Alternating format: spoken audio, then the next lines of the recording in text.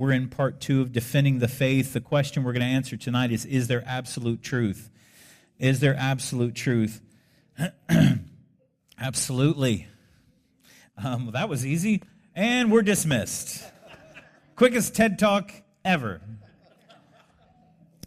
So a while back, a pastor attended a lecture about marriage being an institution between a man and a woman. Of course, for the last several years, that has been a huge conversation in the Supreme Court and the local churches. Within the Methodist Church, they have recently decided to change the Methodist Church not to allow the LGBT group to split off, but to become an LGBT inclusive group, and any church that doesn't want to be LGBT inclusive can leave. That's what the Methodist Church has decided. So marriage between a man and a woman has been a hot button topic for years. This pastor attended a conference about marriage, and so afterwards he was at a dry cleaner's. He struck up with a conversation with a young lady there. She said she was a Christian, but she didn't believe that people should insist on any one true definition of marriage. She said, I don't think we should be telling other people what they should do. What's true for me might not be true for them. We all have our own truths. And the pastor responded, really? Can something be true for me but not true for you? And he's in a dry cleaner, so holding up a shirt, a dress shirt. Can I say that this is a dress shirt and you insist it's a Ferrari? We can't both be right. It's either one thing or the other. And this shows the problem with the belief that everybody has their own truths. Both views cannot possibly be true. So that's what we're going to look at tonight. What is truth? The essence of truth is often described as absolute truth, ultimate truth. Our founding fathers called it self-evident truth.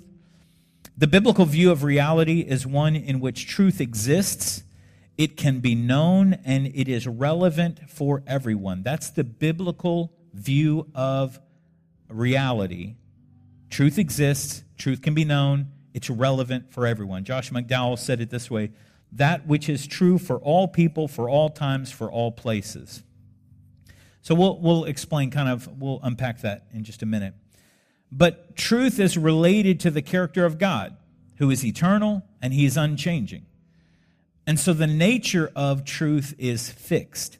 Truth doesn't have an expiration date. It's not true for this amount of time and then and then untrue later on. It's not up for revision, up for reinvention. But how does truth work? What makes something true? There's 3 theories I'll give you to answer those questions. The first theory is called the correspondence theory. The correspondence theory says that truth is what corresponds to the world and the way people experience it. Truth is what corresponds to the world and the way people experience it. It's a common sense theory.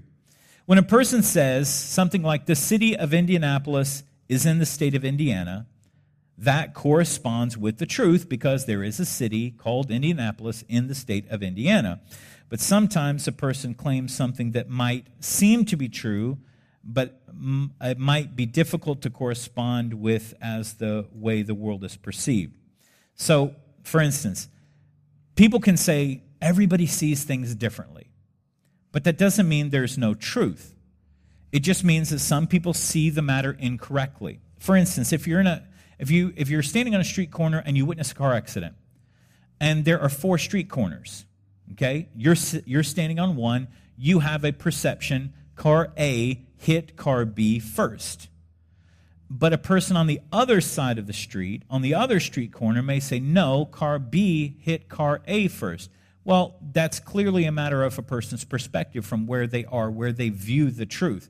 The truth is those cars hit. And at some point, you'll figure out one of them hit one first.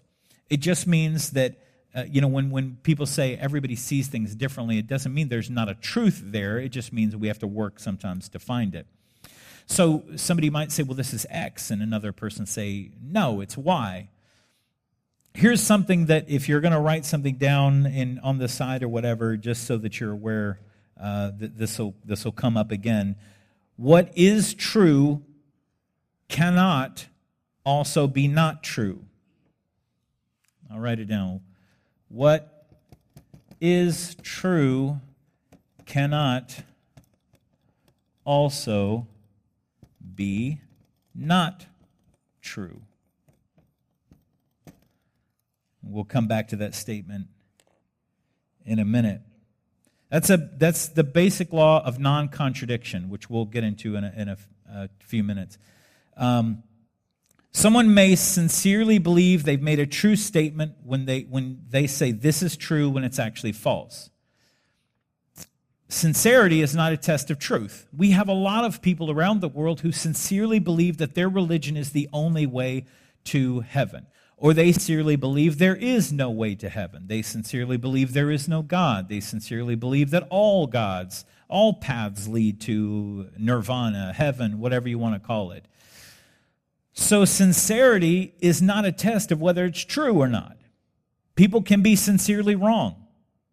If you've ever worked in an office, you see that all the time. People are sincerely wrong about something. I swear I sent that memo. No, you didn't, Karen. You didn't send the memo. Because if you had sent the memo, I would have done this. So people can be sincere, but that's not the test of truth. A person can sincerely believe they can fly.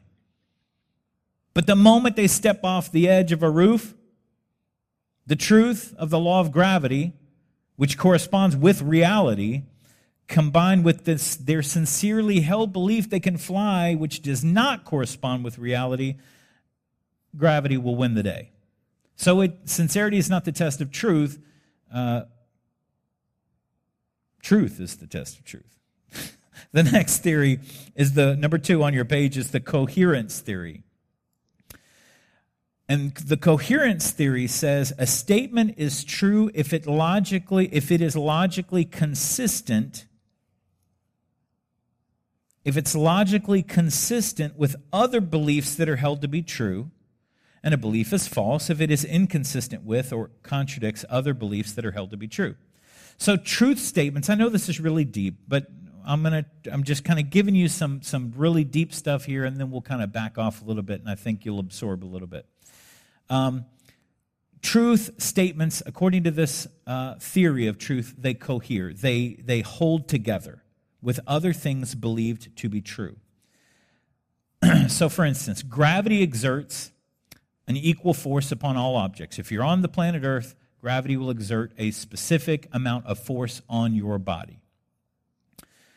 So, according to this coherence theory, as soon as a person lets go of a rock in their hand, gravity will cause the rock to fall to the earth. And when you let go of a rock, it does fall to the earth. So that is essentially the coherence theory. Those two things, truth coheres, they work together. But the problem with the theory is a person can create their own version of truth where they bring things that are true and things that are not true together. And, okay, I know that's really abstract, but think of it this way. Star Trek. Yes, I am saying Star Trek is not true. Star Trek is set in a world, in a universe, where there is Earth, and there are stars, and there are planets, and humans. But it's also set in a world where you can warp drive, which we don't yet have created. There are Klingons, which we have not yet discovered. And so what it does is it takes elements of truth, things we know to be true, and combines them with other things. And according to the coherence theory, Star Trek is just as true as...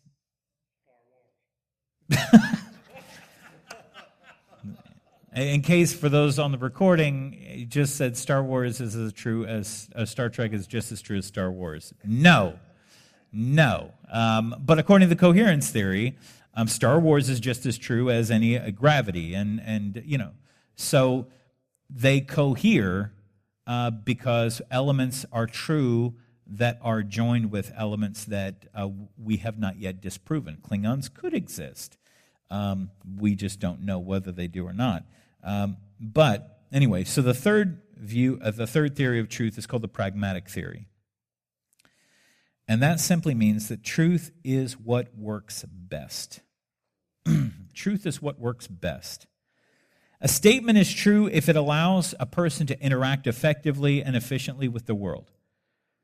For instance, and it's important that I give you these examples because they can be very abstract and difficult to follow. So many, many years ago, the concept was that if you needed rain, they would sacrifice people to their god. And so in order to make sure the rains in the spring came, they would sacrifice, they would perform human sacrifice. They would kill a victim, and usually the rains would come. If they killed a victim and the rains didn't come, they assumed that the person they killed was not worthy sacrifice. They need to kill more people. We killed 5 this year. It didn't rain. Let's kill 10.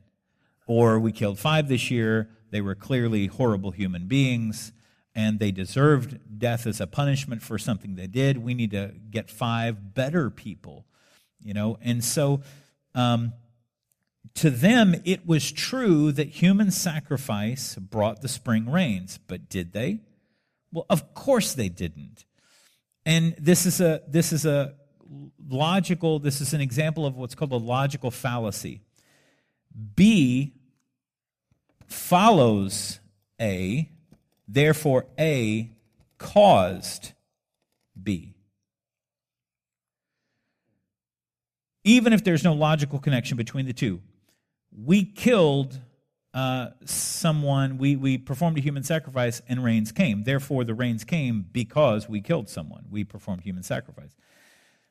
It sounds true if you follow the pragmatic theory. It seemed to work, but clearly that's not truth. So which one is correct? Well, each one of them have little elements of truth in them, but they all have problems as well, some worse than others. The Christian worldview the Christian worldview is the truth because it incorporates the good elements of all the theories, but it accounts for all the bad ones. And so the claims of Christianity correspond to the world as it is experienced and history states it has been. So here are the main points. As I told you, each week we'll give you the main points of the issue at hand and then counterpoints, what other people who disagree, dispute, say, and then we'll kind of engage with them for a few minutes. The main points. First of all, absolute truth. This is what we believe. Absolute truth not only exists, its existence is self-evident. It's obvious. What is ultimately true is true at all times, in all places, for all people. Second, relativism, which we'll define in a minute. Relativism is self-defeating, and therefore it's false. Number 3, basic logic helps us to recognize and understand the nature of truth. Awareness of truth is knowledge available to all reasonable persons, hidden only if they willfully suppress it. Now, if you don't believe in absolute truth, then you believe the counterpoints. First, there's no such thing as absolute truth. What's true for me is true for me, and what's true for you is true for you. We all have our own truths. Number 2, they believe there's no moral right or wrong. Beliefs about truth and morality are based on personal situations, cultural bias, or one's religious upbringing.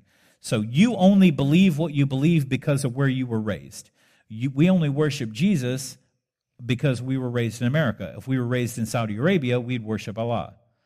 And so that's their opinion. Our morality and our belief about truth is specifically based on where you grew up, your upbringing, your culture.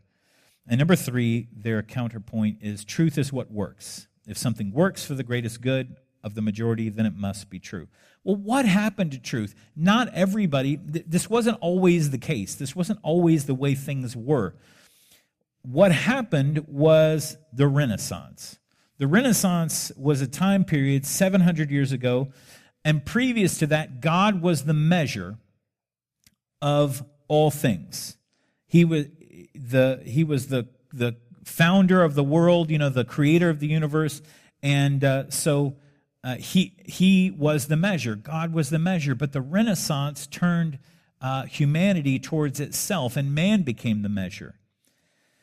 This was the beginning of what's called humanism. It's a philosophy that unfortunately got a lot of traction at that time. Humanism is a value system that's rooted in the belief that man is his own measure. So again, what's true for me is true for me. It doesn't have to be true for you. And I am the measure of my own morality. And what's moral for me doesn't have to be moral for you. You can live up to a higher moral code. That's perfectly fine for you. But you can't expect me to live up to that higher moral code. And that man is independent and autonomous. We do what we want, when we want, and we answer to no one. Well, that is incredibly dangerous. That's basically saying instead of God being sovereign, man is sovereign. We determine our own morality and our own ethics. Well, the idea failed.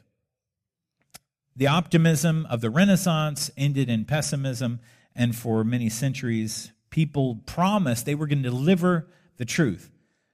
But the truth without God was elusive, and people finally came to the conclusion that there is no truth.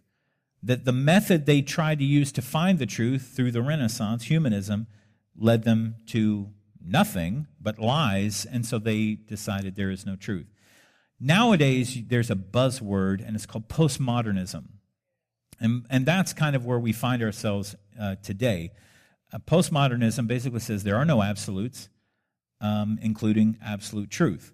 And according to postmodernism, people can construct their own stories, their own narratives.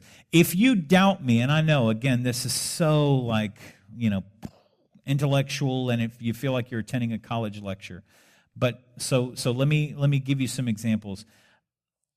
We have in our culture people who believe, and folks, we're way past the whole gender confusion thing. All right, that's not even we're way past that. We have that is not even our biggest issue. Right now, we have people who believe that they are a cat, and they want to surgically become a cat or a dog. They want to become whatever they feel like they are. And we have people who will surgically have horns implanted under their skin.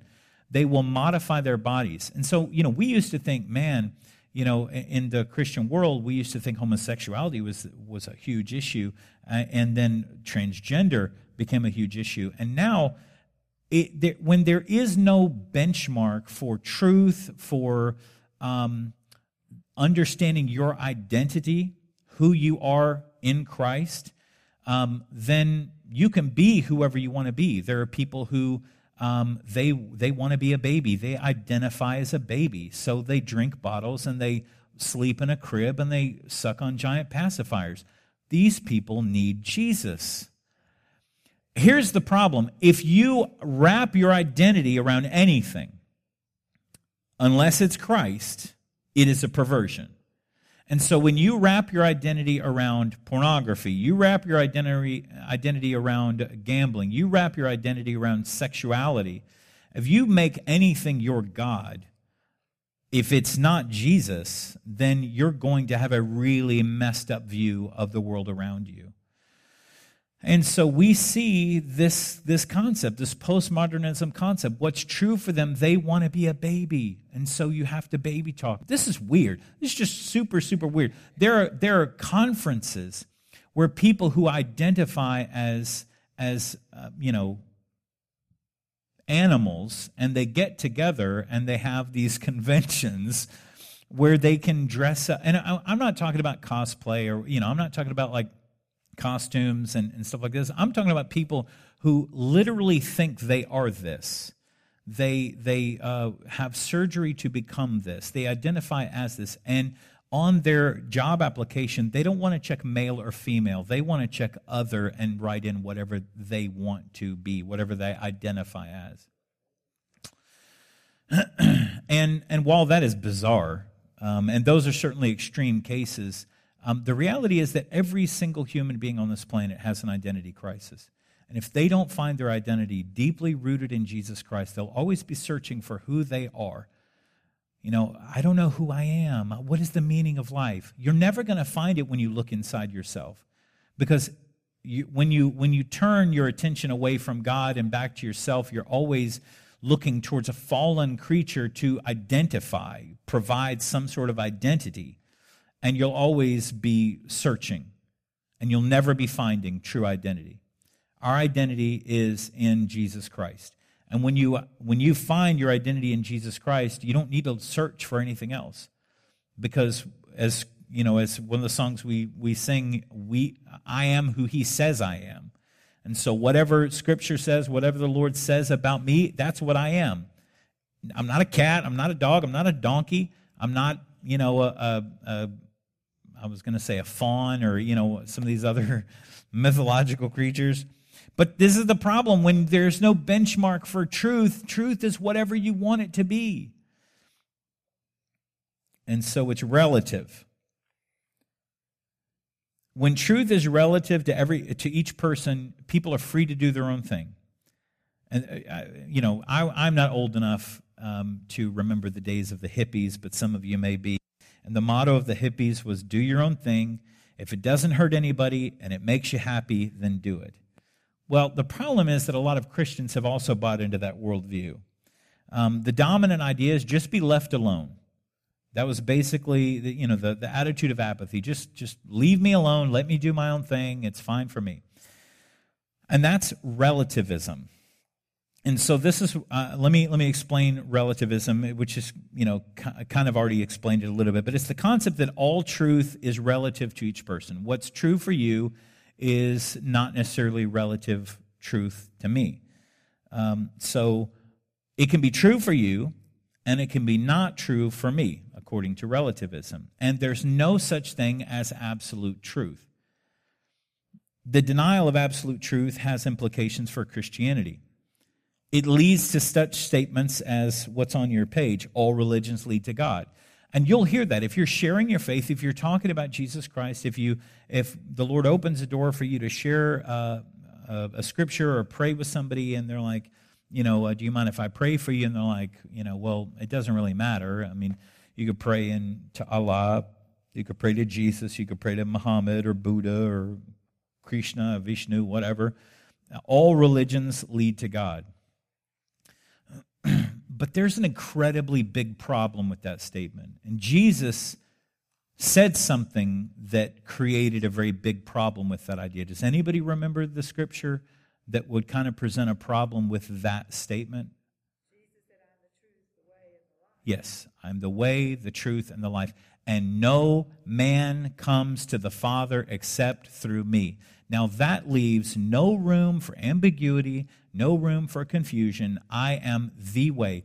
And what I shared with you is in the Greek language, there is a word that is inserted anytime the word the appears. If that Greek word does not appear, then it's a way, a truth, a life. But in front of way, truth, and life is that Greek word that gives a designation, the, which means the only one of its kind. The way, the truth, the life. If I said I have the iPad in this room, then you would all say, then that would mean there is no other iPad. If I said I have an iPad in this room, then you would say, okay, there's probably other ones. If I say the, I'm referring to one, the definite article. It is the only one. And when Jesus says, I'm the way, the truth, the life, that means there is no other way. There is no other truth. There is no other life. And no one comes to the Father except through me. So he is like locking it down for everybody, just in case you were thinking, well, I can be a Muslim and still get to heaven. I can still be a Jew and still get to heaven. I can be a Hindu and still get to heaven. Not if you don't accept Christ as your Savior, you can't. The second thing that relativism states is that all religions teach basically the same thing. Do they, though? No, they don't. That's the funny thing about that coexist sticker. Every time I see that stupid coexist bumper sticker, I just want to rip it off and key the car that has it on there. Because if they have that sticker on their car, do it. Okay, I don't want to ask, do any of you do it, because I'm about to say something. And so if you do, just take it up. Or just don't let me know you have it. The coexist sticker doesn't work because the C in the word coexist wants to murder all of the other people. The C represents Islam. And Muslims believe you're born a Muslim. And if you are any other religion, that you're an apostate. And the Quran says they can kill you for that. So the Jews and the Christians and the Hindus and the Buddhists and all the other symbols in the coexist deserve a death sentence according to the very first letter of the whole word. That's why coexist doesn't work, because those people want to murder everybody else, or they're entitled, according to their religion, to kill you because you're an apostate. And it's all because they believe you're born a Muslim and you're a backslidden Muslim. So all religions do not teach the same thing. Christianity is the only religion that actually teaches something completely different. You are not saved by works. You are saved by grace through faith. No other world religion has that means of salvation. Every other religion has a works-based religion. Christianity has a grace-based. So they don't all teach the same thing. The third thing, Jesus is one of many great spiritual leaders. He could not possibly be one of many great spiritual leaders when he declares himself to be the Son of God. And people will say, I have Jehovah's Witnesses that come by my house all the time because there's a Kingdom Hall right outside my subdivision. And I'm surprised they haven't marked my house yet, because when they come by, I have a copy of the New World Translation, their Bible, by my front door with scriptures earmarked in that Bible to disprove to them with their own holy book that Jesus is the Son of God. When a Jehovah's Witness came to my front door, I said, of course, you immediately recognize them. And so they're like, we'd like to leave you with this. And I said, are you Jehovah's Witness? And he said, yes. And I said, okay, let me ask you a question. Do you consider yourself to be a Christian? And he said, yes, we consider ourselves to be a Christian. And I said, well, so a Christian is defined by a person who believes Jesus Christ, it's in the word Christian, Jesus Christ was the Son of God, that he died on the cross for our sins, that he made an atonement for our sins, that he was perfect, blameless, and that he rose from the dead, and that he ascended on high. So you believe that, right? And of course the Jehovah's Witnesses do not believe that. They don't believe anything I just said. They don't believe he's the Son of God. They don't believe he died on the cross for our sins. They don't believe that his blood was a substitutionary atonement, and they don't believe he bodily rose from the dead, and they certainly don't believe he ascended on high to take the place on the right hand of the Father, even though Scripture says every one of those things. They consider themselves to be a Christian. And he says, well, we don't believe that. We believe Jesus never said he was the Son of God. I'm like, really? He never said it? Hold on, let me get your Bible. And so I pull up these scriptures and I say, it's in the Gospel of John. Jesus actually says he is the Son of God. Here, let me go to this scripture. In the Bible, it says that when an angel appeared to someone, John would fall down at his feet. And the angel would say, no, do not worship me. Worship God alone. Angels could not receive worship. Men could not receive worship. Nobody could receive worship except God. And repeatedly in the New World Translation, as well as, of course, all our own Bibles, Jesus received worship over and over and over by the disciples, by Zacchaeus, by Nicodemus, by the Roman centurion at the cross. Surely this man was the Son of God. He's receiving worship when the woman breaks the alabaster jar and perfume pours out, and she wets his feet with her tears and dries his feet with her hair. He's receiving worship because he's God. And so I'm going through their own Bible. Well, while I'm doing this, I'm talking to the guy. His wife is like, we need to go, honey. We need to go. Let's mark this house. Check this house off our list. I'm like, look, all I'm saying is if you're going to say you're going to be a Christian, then believe what the Bible says. And this is your Bible. This is what it says. Maybe you should read it for yourself instead of just taking what other people tell you that it says. Read it for yourself, and you'll see what it says. So you can't believe Jesus is just one of many great spiritual leaders because he's either the Lord of all, or as one Christian pastor said, he's either a liar, a lunatic, or he is the Lord. Because he said he was the Son of God, so if he's not, he's a liar. He said he was the Son of God, but maybe he was crazy. Well, if he's a lunatic or a liar, he's not a great spiritual teacher. If you find out that someone is lying to you and telling you, oh, but 90% of what he says, 75% of what he says, 10% of what he says was true, you're not going to listen to that person. The first time you hear them say something that is blatantly false, unbiblical, and completely untrue, you're going to go, I'm not going to listen to you anymore.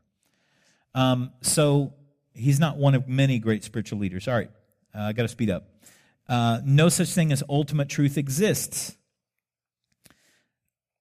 And all beliefs are equally valid. That's relativism. All beliefs are equally valid. What's true for you is just as good as my truth.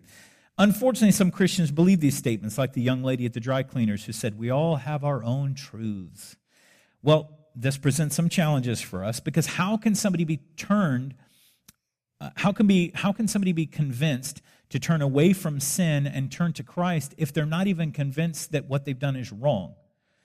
If there's no actual absolute truth that exists, or if ultimate truth exists but it's unknowable, then we're making these claims about Jesus being the exclusive way to God, and if you don't believe in truth, then you can't prove it.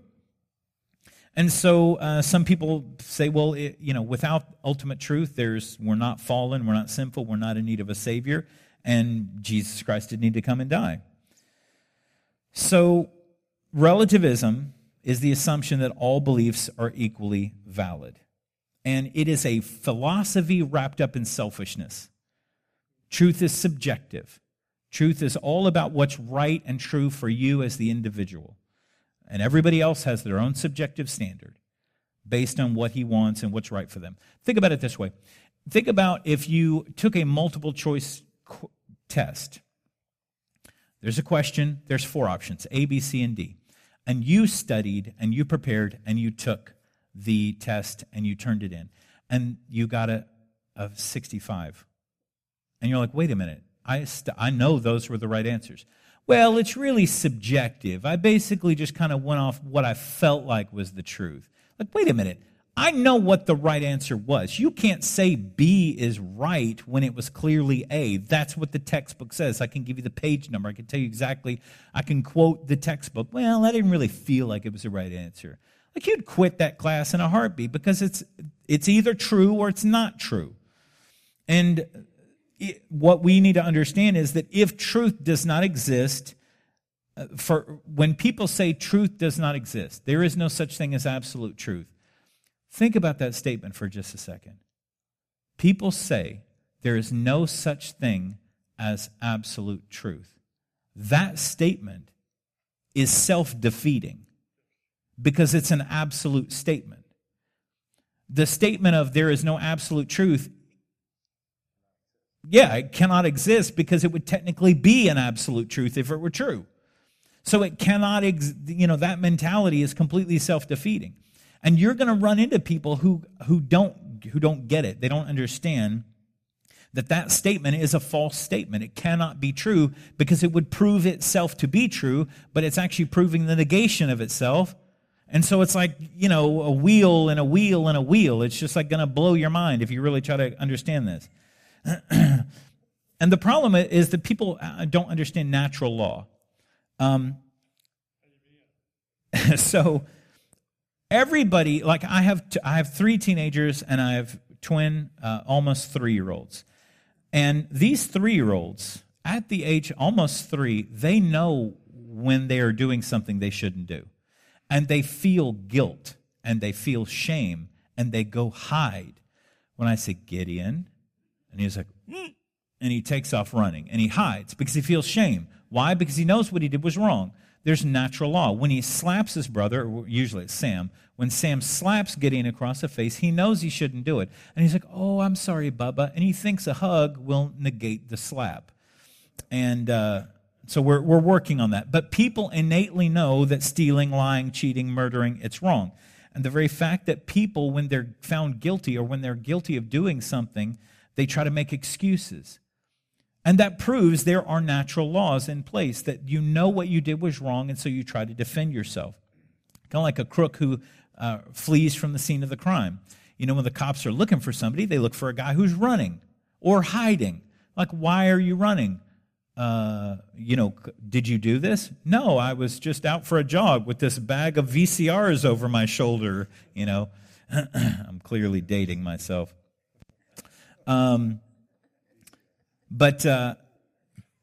Police would say, well, fleeing the scene of the crime is proof of guilt. You felt guilty. You wanted to get away. And so you're feeling guilt and shame, and you know what you've done is wrong. This is because God's laws are written on our hearts. Romans 2:14-15, it says, "So when Gentiles who do not have the law instinctively do what the law demands, they are a law to themselves, even though they don't have the law. They show that the work of the law is written on their hearts. Their consciences testify in support of this, and their competing thoughts either accuse or excuse them." That's Romans 2:14-15, if you want to write that down. So super quickly, because I've pretty much run out of time. There's like 3 TED Talks here. So there's laws of logic, and I'm going to give them really quickly just so you can know what they are. The first one is the law of non-contradiction, and I'm sorry I didn't put them on your paper. The law of non-contradiction. And what the law of non-contradiction means, that if something is, it is either A or it is not A. It can't be both. So something, if something contradicts itself, it can't be true. If it's true, it cannot contradict itself. And so it states absolutely that and relativism contradicts itself, because relativism states absolutely there is no absolute truth. Well, that statement is an absolute truth. Therefore, it's self-defeating, and it defies the law of non-contradiction. So it's either true or it's not true. It can't be both. There's a law of the excluded middle. I'm going to erase this. The law of the excluded middle. And what that means is it's a thing is either A or not A, as we said in the previous one. So it's either the statement is either true or its negation is true. For instance, Jason is mortal or Jason is not mortal. Both can't be true. And the middle position, which is excluded, is that Jason is neither mortal nor non-mortal. It's like, okay, well, that's unnecessary. He either is or he isn't. You can't be in the middle, or you can't be both. And so the first possibility, Jason is mortal, is, or its negation, Jason is not mortal. One of those have to be true. You don't have to worry about the middle statement that kind of gives it credence. It's kind of confusing. And the last one is the law of identity. The law of identity. If A exists, then it is A. So if it exists, then it exists. It can't be true, and if it's true, then it's true. It's true because it exists. It's self-explanatory, but it pretty much kills the claim that something can be true for one person and not another. And again, I know there's a lot of college-level content at you, but let's wrap it up. The truth that truth exists. When you come in contact with people, especially millennials or any younger generation, really anybody. I mean, it doesn't have to be millennials. I know we sometimes give them a hard time. Womp womp. But when you talk to somebody who doesn't believe in absolute truth, we want to be loving towards them. As I said last week, a person to be loved is way more important than an argument to be won. And so our goal is not to go out there, let's win a bunch of arguments. Our goal is to love people and to help them see the lies that the enemy has told them so that they can see Jesus Christ in all of this. Scripture tells us, it demands that we speak the truth. We're not here to tickle people's ears. We're not here to make them feel better. We're here to share the truth. A guy named J.P. Moreland, he wrote, Paul tells us that the church, not the university, not the media, not public schools, the church is the pillar and support of the truth. If we're not telling people the truth, who will? We have the Word of God, we have the standard, and if we're not willing to step up and share the truth with people, then nobody will. Pilate asked Jesus the quintessential question, what is truth? Quid est veritas? What is truth? When Jesus was face to face with Pontius Pilate, he wanted to know truth. What is truth? And there are 5 facts about truth. It exists, it can be known, it corresponds to reality, it can be expressed in words, and it is personally relevant. Jesus is the way, the truth, and the life. And so a rejection of truth is not really a rejection of this abstract concept, what it's become. It's really a rejection of Jesus Christ. He is the truth. He is the Word of God. He is the Son of God. He is the embodiment, the second member of the Trinity. He is God. And so when we reject, when the enemy convinces somebody to reject truth, they're really rejecting Jesus. And if they can see that we can chisel away a few of their arguments and say, okay, if you say there is no such thing as absolute truth, then you've just disproven your own statement. And so you begin to give people some ways. And as I said last week, we don't want to argue people into the kingdom of heaven, but we can share with them statements to help expose the lies that they have chosen to believe. So for us, we want to have a relationship with the truth. We want to have a relationship with Jesus Christ that reveals to us the truth. And we want to make sure that we have this authentic commitment to the truth. A relationship with Jesus who called himself the truth in John 14:6. And that has to manifest in how we behave. It has to manifest in what we believe, what we say we believe. And though some in today's culture work hard to suppress the obvious, truth does exist, and it can be personally known in the man Jesus Christ. Any questions? You're probably going to have to just chew on this for a couple days. This is deep stuff. Hopefully, this will be if you're like, man, I don't know if I can handle another Wednesday night like this. It won't be all this cerebral, but from here forward, if we don't establish that there does exist absolute truth, then we are never going to be able to convince people of the other things, that there is a God, that Jesus can be, that he died for our sins. Those are truths that must be believed in order to be saved, and if you don't believe in absolute truth, you'll never get to those points. Yes, Cliff? False. If truth does not exist, then by definition, that statement is also false, because it would be a truth that would negate itself. Yeah. Would you stand with me this evening? Yeah, stand again. I'm sorry. Making you stand up, sit down, stand up, sit down. Well, hey, you know what? If you're wearing a Fitbit, you can step while you're standing. And I used to actually, when we were on a car ride, I would go like this. And I would have 10,000 steps driving from, Houston to Dallas. And my wife's like, that's cheating this system. Got to get my steps in. You're like stepping anywhere. Yeah, but I'm moving. And it doesn't understand the difference.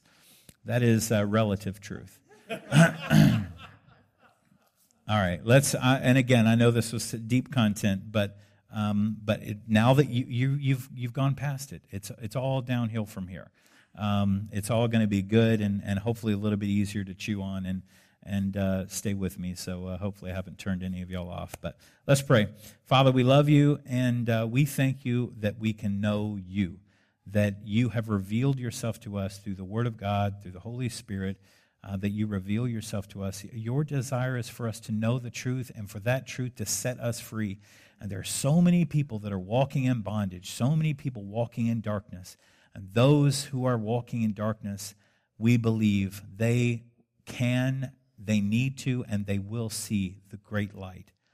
Those walking in darkness will see a great light, the light of truth in Jesus Christ. So help us Help us love people enough to be willing to engage with them, even the hardest of hearts, even those people who are the most argumentative and the atheists and the agnostics and those who are so far from you and want nothing to do.